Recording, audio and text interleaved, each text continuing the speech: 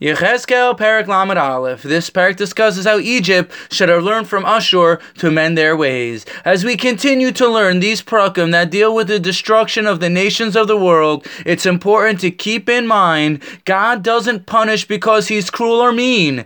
God only punishes for the sake of tikkun, rectification. The punishments mentioned are for one purpose: to teach these nations that God's presence fills the world. God is great. Indeed, the Beis HaMikdash was for all the nations of the world, and in the future will continue to be for all the entire world, not just for the Jewish people, because God is good for everything and everyone. As it says, Ki beisi beis tefillah l'chol amim. My house is a house of prayer for all the nations of the world. Let us merit to see the revelation of God in this world, when all mankind will experience God consciousness, as it says in Shaya, Perek Aleph Pasuk Tes, V'lo yareu v'lo yashchisu b'chol har kodshi ki malo haaretz de'es Hashem k'mayim liyam echasim. On all my holy mountain no evil or destruction will be done, for the world will be filled with the knowledge of God like waters that cover the earth.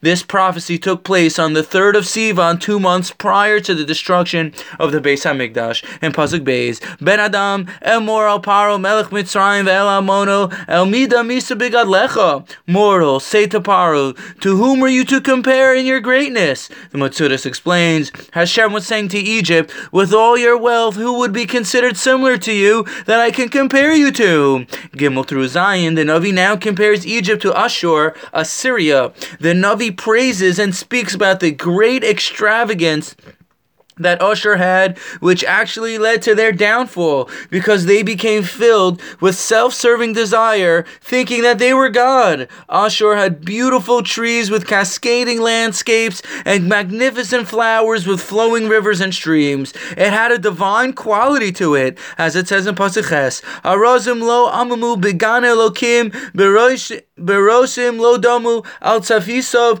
ve'armonim v'lo hayu kifrasom kol eitz began Elokim lo dama alav b'yafyav. Cedars of the garden of God could not compare with her. Cypresses could not match her branches, and plane trees could not rival her boughs. No tree in the garden of God could match her beauty.